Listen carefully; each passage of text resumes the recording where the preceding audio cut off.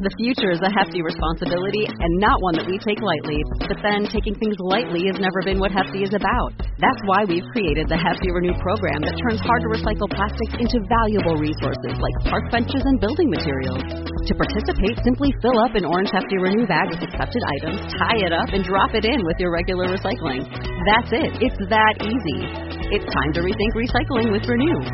Particular valued resources may vary by geography. More info available at heftyrenew.com.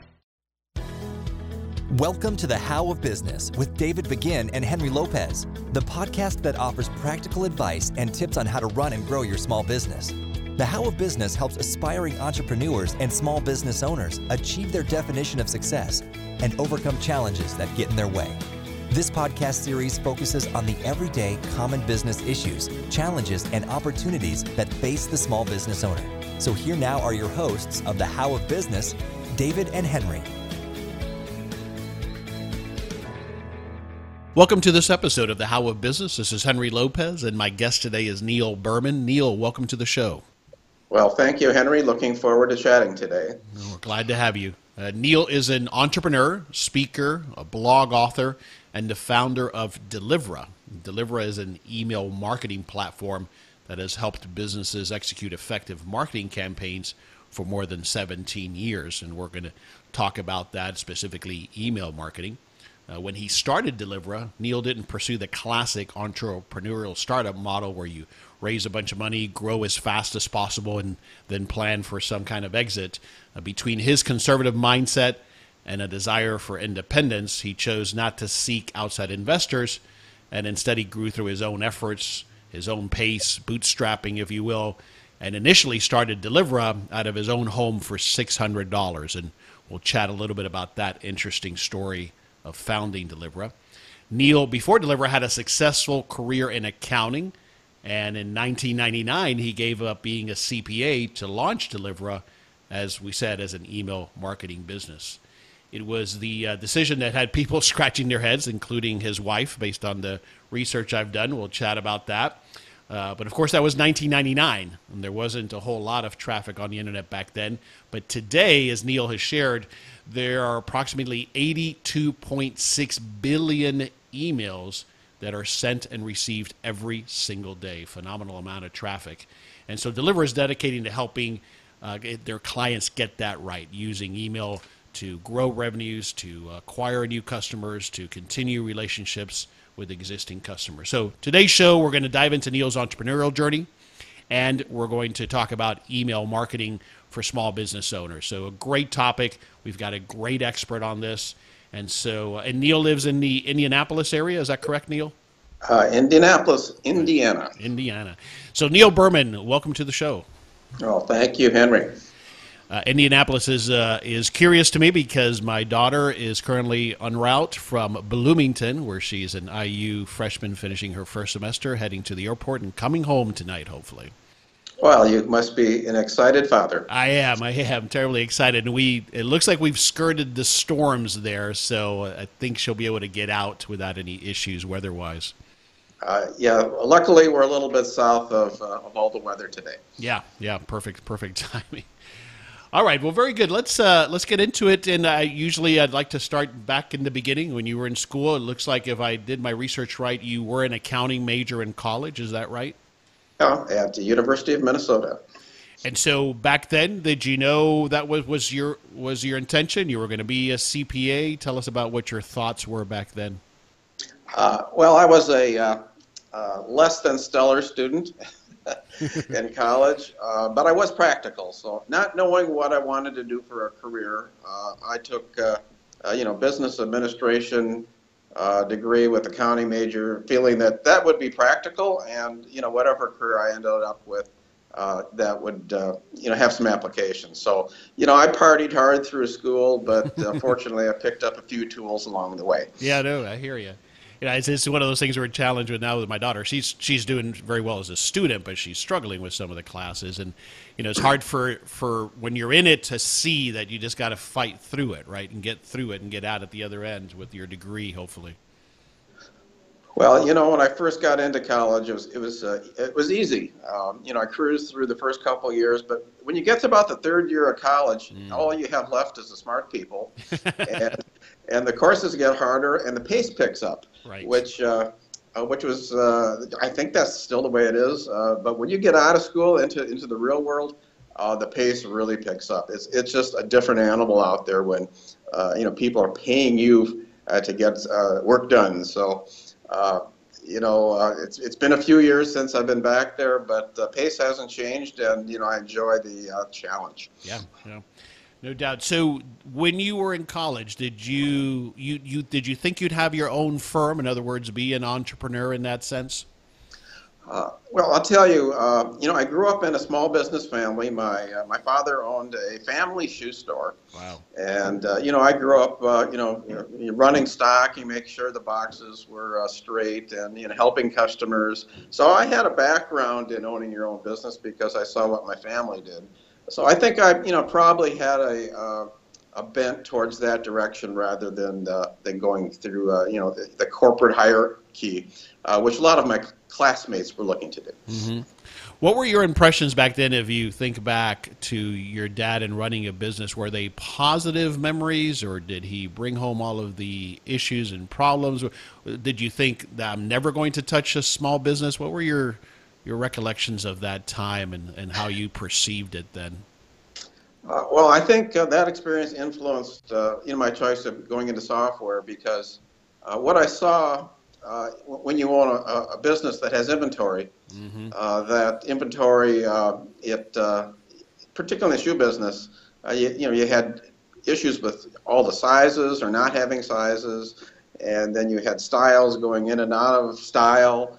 And when I looked to start my business, I wanted to eliminate all those problems that I saw in retailing fashion. Yeah. Yeah, I can imagine. And those were before the days of a lot of the just-in-time inventory evolutions and all those kinds of things that make it so much easier for a retailer like that to manage their inventory. So it must have been quite the effort on his part to manage all of that efficiently and manage cash flow as a result. Yeah, he had to order shoes or cases of shoes months ahead, and they show up, and you just got to hope people like them. Right. And you really never know. To me, that was a little bit too risky. Yeah. So when did you decide to start your own CPA firm? Was that shortly after college, or what happened right after college and leading up to starting your own firm? So I've worked on both sides of the table, both as a CPA, working for a CPA firm, and as a controller. So when I left accounting, that's what I was doing. I was working on the client side as a controller. So I think I've had 3 accounting careers in my life that I just referred to. So what was it that happens then that got you to a point where you decided I need to go a different direction, away from accounting, and start a completely different business? What happened? I would summarize it as a midlife career crisis. And, in 1999, there was a thing called the dot-com boom. And, the internet was on everybody's talk show. And, I looked at that and said, this is really grabbing my imagination, and I want to get into this internet thing. And my wife said, you got to be nuts. You got, a degree in accounting, or you got a CPA certificate, you're making good money. What are you thinking about? And I said, honey, I'm just sick of this stuff. I want to do something different. And she said, okay, I'll make you a deal. You can try it for a year, and if it doesn't work, you're going to go back and be an accountant, right? So I said, okay, you support us for a year. She was working at the post office. They pay pretty good. And we had our health insurance benefits. So that's how it happened. She said, okay, I'll pay the bills for a year, and you can go do your thing, and we'll meet up here in 12 months, see where we're at. And so what happened 12 months later? Well, I went about 11 months with a total of $5,000 worth of income for that year. And it was getting down to the point where, I was starting to look for a job again. But, for whatever reason, I was out making sales calls, working out of my dining room. And I came across a client that had a $5,000 per month budget. And I signed him up, and that's all I needed to get things going. Fantastic. Got some traction after that. Wow. And amazing how that happens sometimes at the seemingly 11th hour, that one deal comes along that makes the difference. Right? I've read a number of books of entrepreneurs that have grown businesses much larger than mine, and it's not a straight path to success. No. There's a lot of pitfalls, and there's a lot of weaving and swerving, and a lot of people just don't get there. But some fortunately, you get through that minefield and come out the other end with something tangible. Yeah. You had mentioned in another interview as I was doing research, or I read it somewhere, that somebody had given you the advice when considering a business to look for always faster, better, cheaper. Was that your dad's advice? Was that right? No, that's a former employer. Former employer. Okay. Yeah. So I was a controller for him, very smart guy. He said, Neil, if you ever want to start a business, and if it meets these criteria, go for it. And the criteria, as you just mentioned, was faster, better, cheaper. So he is a man of few words. So when I'm looking for this internet business, I wrote that down on a piece of paper, and I'm surfing around trying to figure out what to do. And for whatever reason, my light bulb went off. Again, my wife's working at the post office, and I'm thinking, what about this email thing? It's faster than postal, it's cheaper than postal, and more convenient, and therefore better. And I figured that email was going to take business from postal. Basically, I told my wife, I'm going to try to put you out of a job. Interesting. And, but what's interesting, Neil, is that most people will have an idea either that they've been nurturing for a while, that has come to them, and then they might even start developing it while they still keep your job. In your case, if I'm understanding correctly, you left the CPA business and thought about an idea, which is rare. What compelled you to take that approach? I mean, that has a lot higher, quote unquote, risk than how most people do it. Okay, so keep in mind, I really didn't have an idea, didn't know what I wanted to do, but I had what I would consider investment or business parameters. So I wanted a business on the internet that didn't deliver physically any merchandise, harking back to my shoe store days. Right. I wanted something where you're just delivering information. I wanted an infrastructure play, I call that, something that wouldn't go out of style, that would be around for years. And I had a couple other criteria, and I looked at email, and it looked like it would meet all those criteria and have some lasting value. And I took a chance, and with a little bit of luck and a lot of hard work, we are today sending billions, that's with a B, of emails per month, and we have a lot of customers. Yeah, it's very interesting. So I get what you're saying, that even though you did not have a business model per se, you had parameters already that you had been giving thought to and that had been developing in your mind when you took this leap. And so then you started looking based on those parameters. Yeah, and keep in mind, I'm very conservative, green eye shade accountant type. So I was looking to manage risk as much as I was looking to grow a business. So It wasn't about getting rich quick. It was about, about a long-term plan with patience, determination, that I could spend really the next 20 years with. And that's how I started, and I just stuck to my guns. And you had confidence back then, I suppose, that once you came up with the idea and had a couple of breaks perhaps, that you had the experience to know how to manage it well, especially from a financial perspective, I suspect. Yeah, so I worked with a lot of businesses, and I see what they did right and wrong. And the one thing that every small businessman or anybody attempting to go into business needs to manage every day when you get out of bed is, I call it cash flow. You have to have more coming in than going out. And if you ever break that rule, you go broke. Right. So I just made sure that at the end of the day, I had at least $1 more than I had when I started. Yep, I hear you. So who were your competitors back then in '99 when you started? Well, this is interesting. There really wasn't many competitors back then, and people didn't have email on their business cards yet. I remember going to a networking session because I didn't have any money to advertise, trying to drum up some business, and told the table what I was doing, and one guy says, do you make a living doing this? And I said, well, I hope to someday. There were no competitors at all.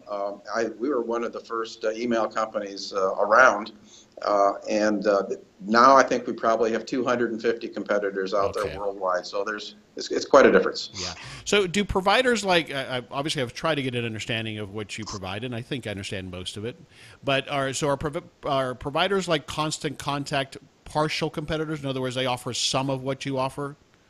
Yes, we're in the same space, Okay.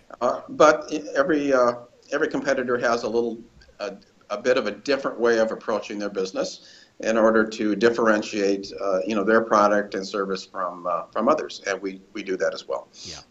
So one of the things I noticed, or I think I felt and read between the lines as I was doing the research, is you've done a tremendous job of instilling a culture within Delivra from the start. And the video in particular of your office manager talking about it, I noticed in the background in one of the scenes, it looked like there was almost what I refer to in my business as kind of a manifesto. What we do and what we don't do was up on the wall in one of the hallways. Do you know what I'm talking about? Obviously, you probably do. Yeah, so we're big on culture, and culture is more than just the accoutrements around the office. We actually have 6 cultural values that we have painted on the conference room wall. Things like we communicate with openness and candor. We look towards the long-term future. We exist to serve the customer. And everything we do around here is embedded with those 6 cultural values. And I think the people aspect of the business, along with the technology, is important. That a tool alone today in the marketing world, which is changing incredibly fast and is getting more complicated. Our customers come to us because, in addition to technology, they get a coach, and so we invest heavily in our people so that they're able to coach our clients appropriately. Yeah, great stuff. Neil, in my experience when it comes to culture, it obviously takes different forms and shapes, and it has to be inculcated completely in everything you do, including and in particular in the screening and hiring process. So how do you all bring that there so that you make sure that who you hire is a match and a fit for this culture that you have within Delivra?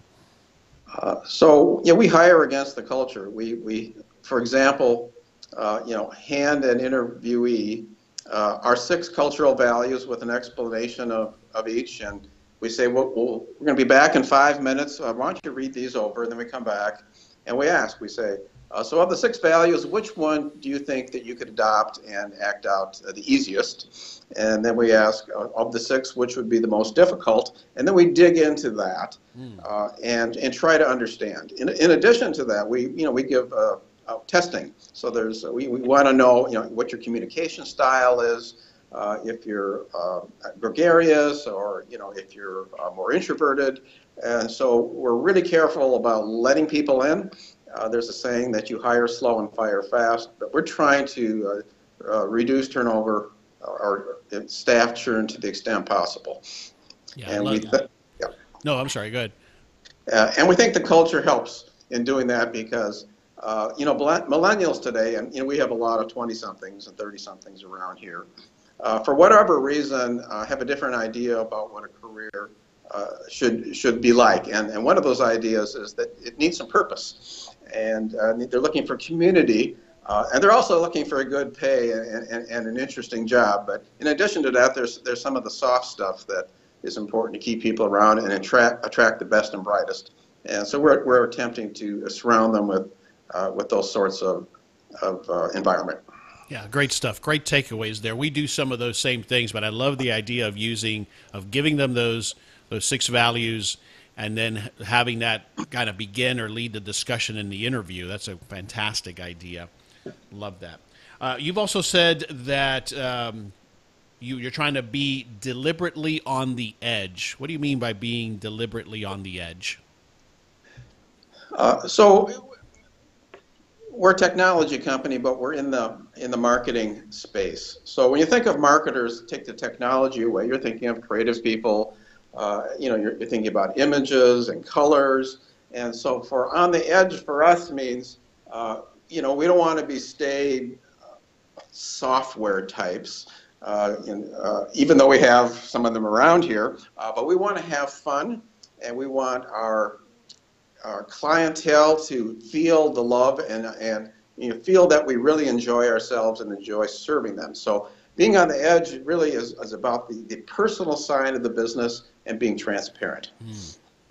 Love that. All right, you've shared and you monitor and you track, obviously it's your business, these very interesting statistics on emails. Share a couple of them here and then like to chat about them. You've estimated that 91% of consumers check email at least once a day on their smartphones, and also that email is approximately 40 times more effective at acquiring new business than like Facebook or Twitter.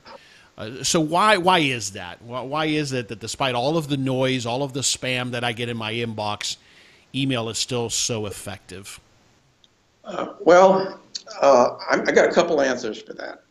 One, thank you, Apple and Samsung for mobile phones. Yeah. Because one of the top 5 apps that people view regularly on the phone is email.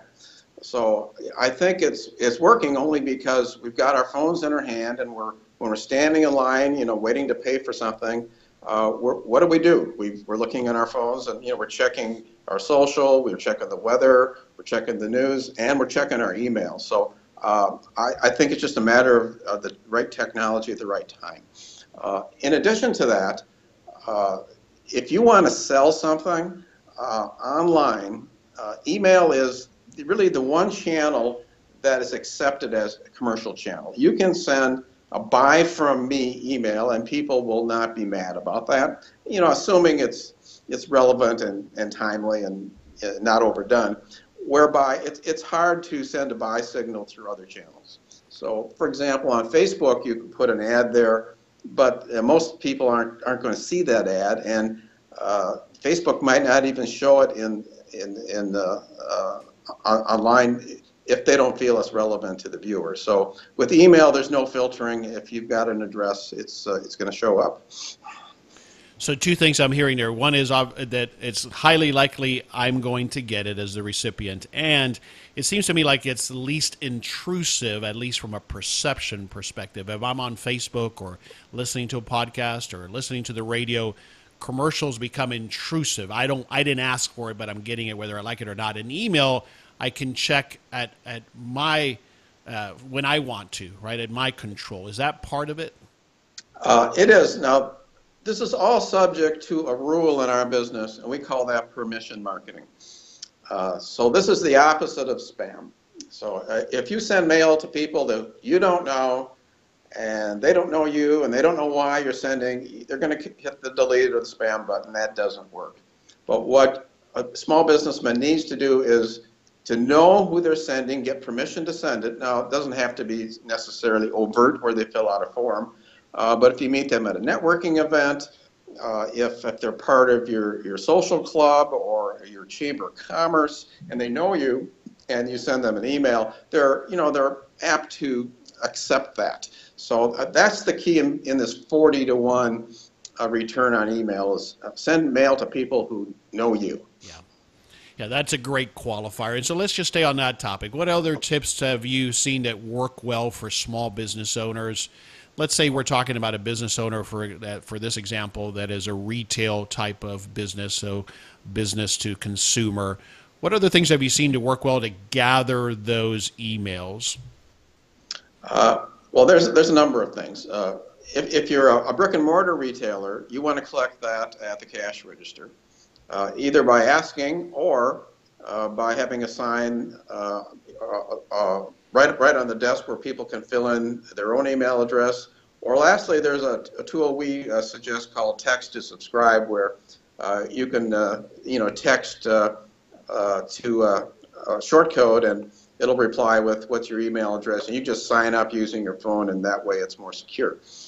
So that would be what I would suggest for brick and mortar. For online, the pop-up, that irritating pop-up that says, give us your email address and we'll return something to you of value, really, really works. So I would suggest anybody with a store do a pop-up. And then lastly, if you have a store, This is important to understand that about 70% of your shopping carts are abandoned for whatever reason. So you want to do what we call cart abandonment emails, whereby whoever you're using, us or a competitor, you're reminding people that they left something in the shopping cart and they should come back and finish.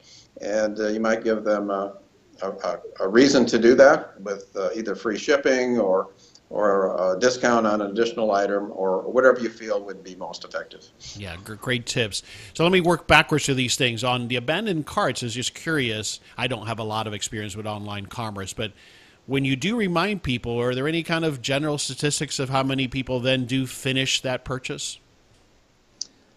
I don't have that number on the tip of my tongue, but what we do in conjunction with our clients is we do a lot of testing. So the question I get is, well, Neil, how many, abandoned cart emails should I send till I stop? And, we suggest, well, you should send maybe one after a couple hours, maybe one the second day, and then wait a couple days and send a third.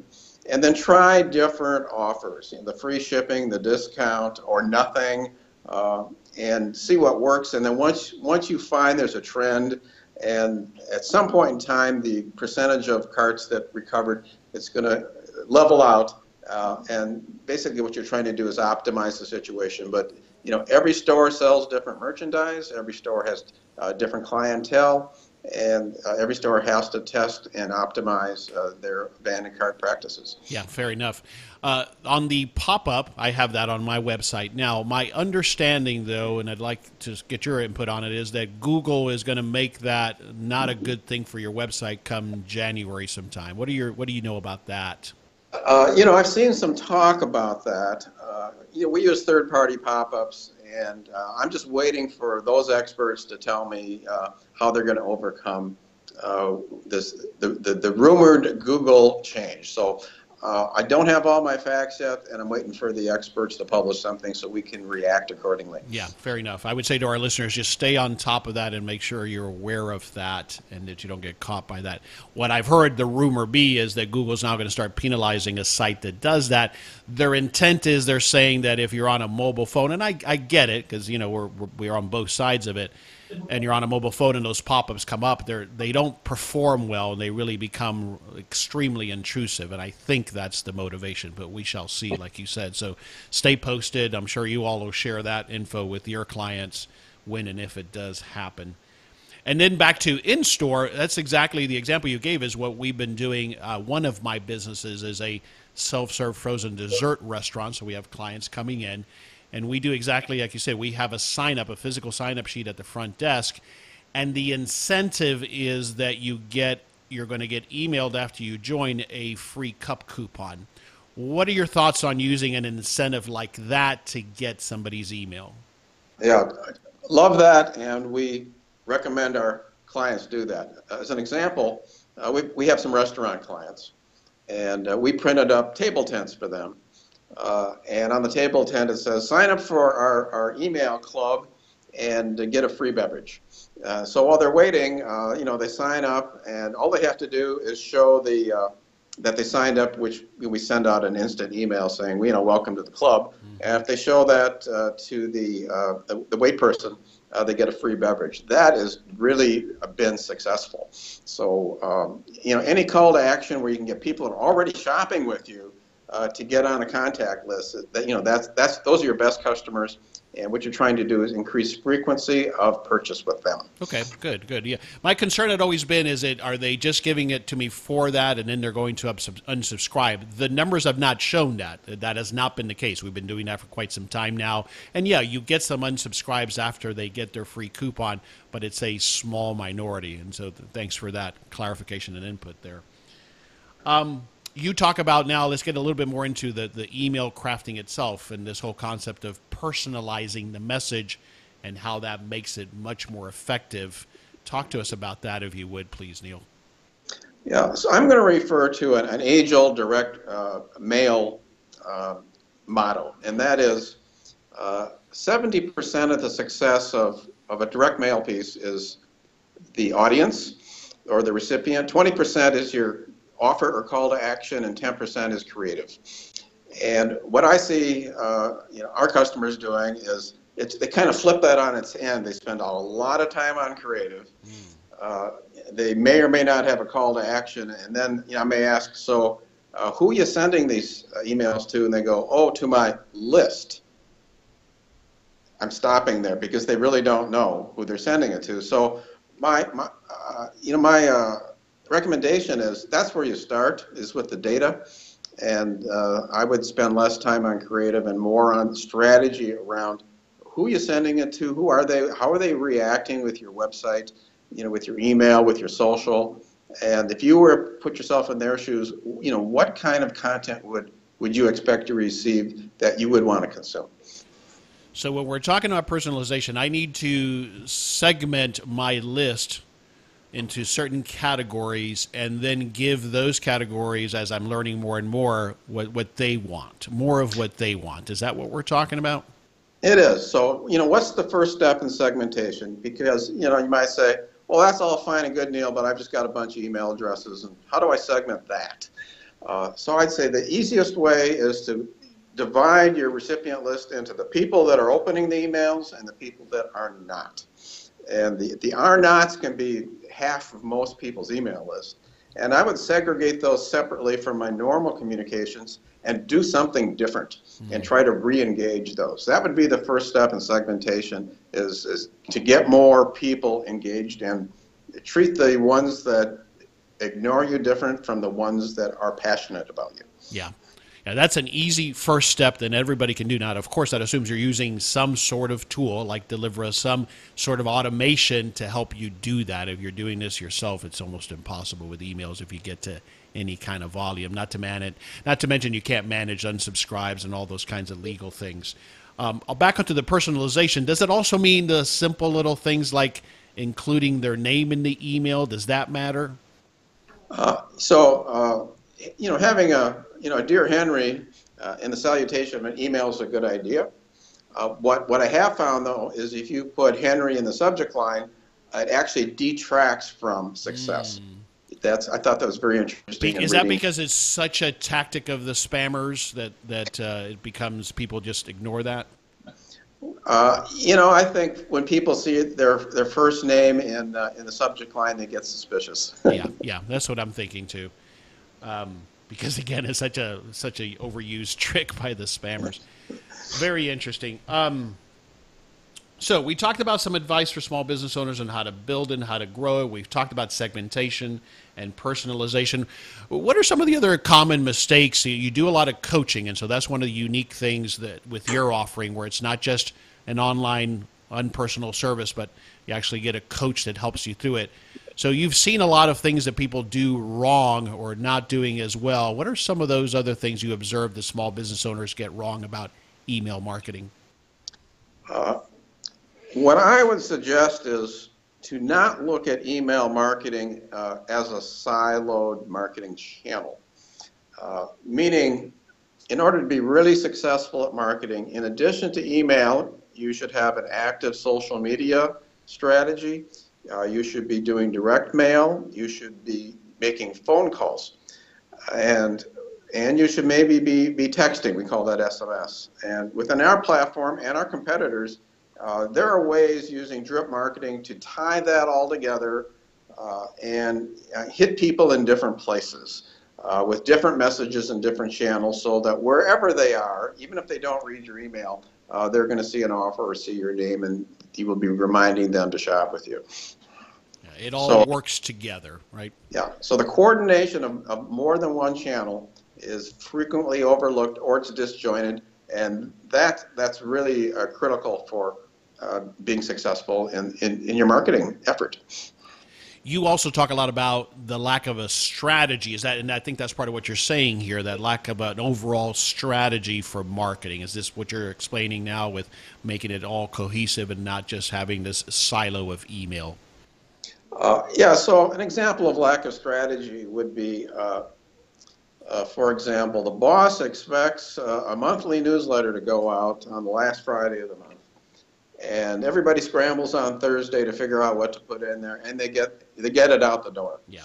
There's no strategy there, and I'm pretty sure you're not getting any 40-to-1 return based on that last minute get it out the door type of activity. Instead, as an example, I got to believe it needs to be in line with your tone, your message, your mission. In other words, those favorite customers of yours, those fans of yours who want to get more from you, it needs to be in line with that experience, right? And if it's disjointed, then it doesn't resonate as well with them. Yes, and I think this goes back to our discussion around segmentation. I mean, there's some customers just love you. They're going to pay full price, and every time that you contact them, however, they're going to come in and buy something. Let's just say that's the best case. So your strategy for them is completely different than your strategy for a buyer that came in with a coupon and you never saw them again. So I think, again, it's about strategy, about segmentation, about understanding the motivations of the different buyer personas that you deal with on a regular basis. Yeah. Another thing we did, we haven't done it in a while, and we need to do it again, is we did a survey through email of them rating us. And that, I think, would be then the results of that. I did some segmentation where those people that rated us a 5, those I considered my best fans. And that's a way of segmenting as well with that group of my most loyal fans. Is that a good idea? Oh, love surveys. Love getting outside. I call it the four walls, and talking to people and trying to understand what's happening out there, and that is not inside your business or your office. You miss a lot if you're just talking to your coworkers. You got to talk to your customers and prospects as well. Yeah. So you mentioned the monthly newsletter as an example. This is a big topic. I'm certainly challenged with it. Everybody I speak with who are small business owners is this topic of frequency. How often do I send something? What are your general thoughts and opinion on that? It depends. And I'm dodging the question, but I'm going to give you an answer.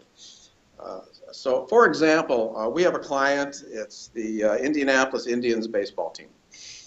And in season, they're sending out 2, 3, 4 emails a day to their audience of fourth graders. I'm kidding here, of course. And every one of those gets read, and nobody unsubscribes, and they can't get enough of what's going on with the team and the players and the game, and what happened with the game yesterday, and all of the activity around the baseball team.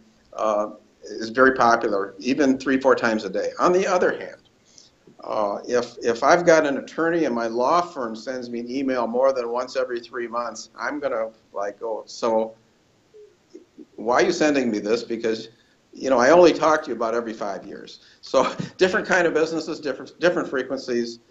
You just have to put yourself in the shoes of your customers and say, what do you think would be reasonable? Yeah, that makes perfect sense. And then, of course, like you've alluded to already, you have to test and see what works over time and what the response is and all those key measures to email marketing. I want to touch on drip campaigns. I know a little bit about it, but I suspect that for a lot of our listeners, they may know a lot of what we've talked about in general in emails and email campaigns, but not necessarily what a drip campaign is. Would you explain what that is? Well, we call it a drip campaign because it's like a leaky faucet. It just keeps dripping whether you want to or not. But I'm going to give you an example of a drip campaign so you can visualize what I'm talking about. It ties together web page visits, email opens and clicks, and a number of marketing channels into a cohesive cadence. So, for example, I went to Edmunds.com the other day, and I'm trying to figure out what my used car valued at because I'm thinking of buying a Ford pickup. And so I put that information into Edmunds, and they send me the value of the car, and then they send my email address over to the Ford dealer, who sends me an email with a list of here's the F-150s we have in stock, Neil. We got a message from Edmunds that you're interested. So I click on one of those, and then a couple days later, I get a brochure in the mail with all the interior colors, and it's all glossy, and it's in my hand. It's tactile, And then a couple days later, a salesman on the floor invites me in for a free test drive. All of those drips can be coordinated within the Delivra platform, so they happen automatically.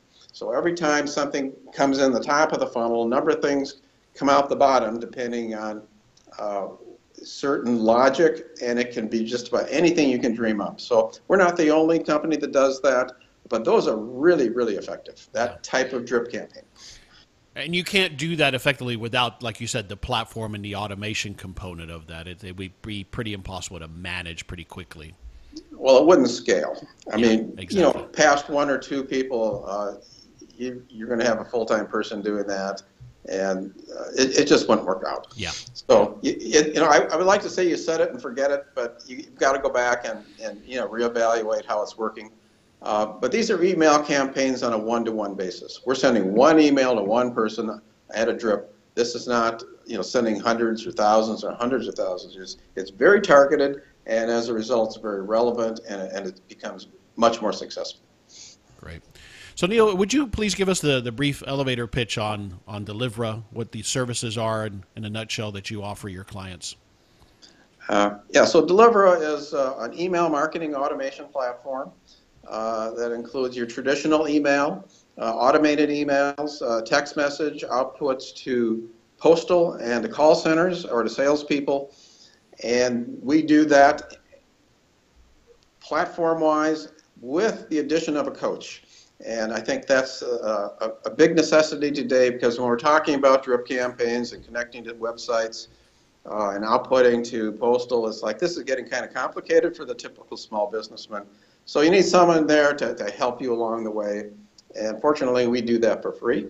And I would choose a vendor, doesn't have to be us, that will talk to you on the telephone and go beyond just giving you tech support or sending you an email and saying, check out this latest case study and white paper if you are looking for an answer. Yeah, I think that component is an important one, having used email marketing platforms, and what I'm using now works well, but it's years of experience and learning. And what happens is, there's a lot of tools there, but the basic stuff you'll get done. You'll get an email out, no problem. You'll manage a list, but it's all these other nuances of how to make it better and how to make it more effective. That's the stuff that you need help on. Most small business owners do anyway, has been my experience. Yeah, I say go to an expert that does that every day for a living, and they just know what works and what doesn't and can steer you in the right direction with very little effort. Yeah, agreed. All right, we'll take a personal turn here, Neil. Looking back now on your life, your business, and your personal life, what can you share with us have been the keys or some of the keys to your success? Well, I'm going to boil it down to two words, and that's perseverance and determination. And I didn't actually make that up myself. I read a book about McDonald's written by Ray Kroc, and they asked him, what was his secret to success. And that's what he said, persistence and determination. And I took that to heart, and that's really the foundation, I believe, for my success, is never quitting, just going to stay in that race until the end. And there's a fable about the turtle and the hare. And I'm the lowly turtle, just keeps on keeping on. I love that. Yeah, I can that resonates with me. Neil, what would you say you love most about what you do today? I love helping professional marketers be successful. I love having young people grow in their career. I love knowing that they have a stable living and can have families. And it's just a wonderful time to be in business in the United States, where everything seems to be going the right way. And even though there's some bumps along the road, I think we all have a great future in this country of ours. Love that and agree. So books, would love to get a book recommendation from you. You mentioned one of the biographies of Ray Kroc, but is there another book that you would recommend to our listeners? The last book I read has a catchy title, which reads, Great CEOs Are Lazy. And I was actually at a luncheon where the author was speaking, and I think every small businessman should read that book. What it really tells you is what you should be doing during the day and what you should not be doing. And it talks about working on the business as much as in the business, don't just do what you like. Surround yourself with the people that fill your gaps, and work on a couple big rocks during the year and don't get too absorbed in all the details. And I think that's very good advice. After you read it, was there something you can share that you did differently or did more of or less of? Yes, I went out and hired a general manager to run my business. After 17 years of doing it myself, I went through the book and I was doing pretty much everything right. But I was too mired in the details for a company our size. We're doing millions of dollars a year now. So I read the book and went out and hired a general manager, and it's been liberating, so to speak. Yeah, fantastic. Great takeaway. All right, wrap it up with two last questions. What parting piece of advice, last thought would you like to share with our listeners? Well, I'm going to suggest everybody goes to delivra.com. That's D as in dog, ELIV as in Victor, RA.com. We've got some free offers on the site. We have a pop-up, that dreaded pop-up, where you can get a free book on how to improve your email marketing. And if you're more curious and want to poke around the software, you can sign up for a free trial at delivra.com. Fantastic. And we'll have links to that if you didn't get that on the show notes page for this episode. Neil, this has been enlightening. I've learned some stuff. Continue to learning from your free resources even, and then taking a look at your software solution and your services solution. Thanks for sharing today. Thanks for being with us. Enjoyed it, Henry, and look forward to staying in touch. Thank you. Folks, this is Henry Lopez. You've been listening to another episode of The How of Business. If you're listening to us on iTunes or Stitcher, we would welcome and thank you for subscribing to our show. And we look forward to having you join us on the next episode of The How of Business. Thank you for listening to The How of Business with David Begin and Henry Lopez. We hope you found practical ideas to help you start, manage, and grow your business. If you enjoyed this podcast, leave a comment on iTunes and go by LevanteBusinessGroup.com and learn more about Levante's resources to help you with your small business. Until next time, thanks for listening and go live your dream.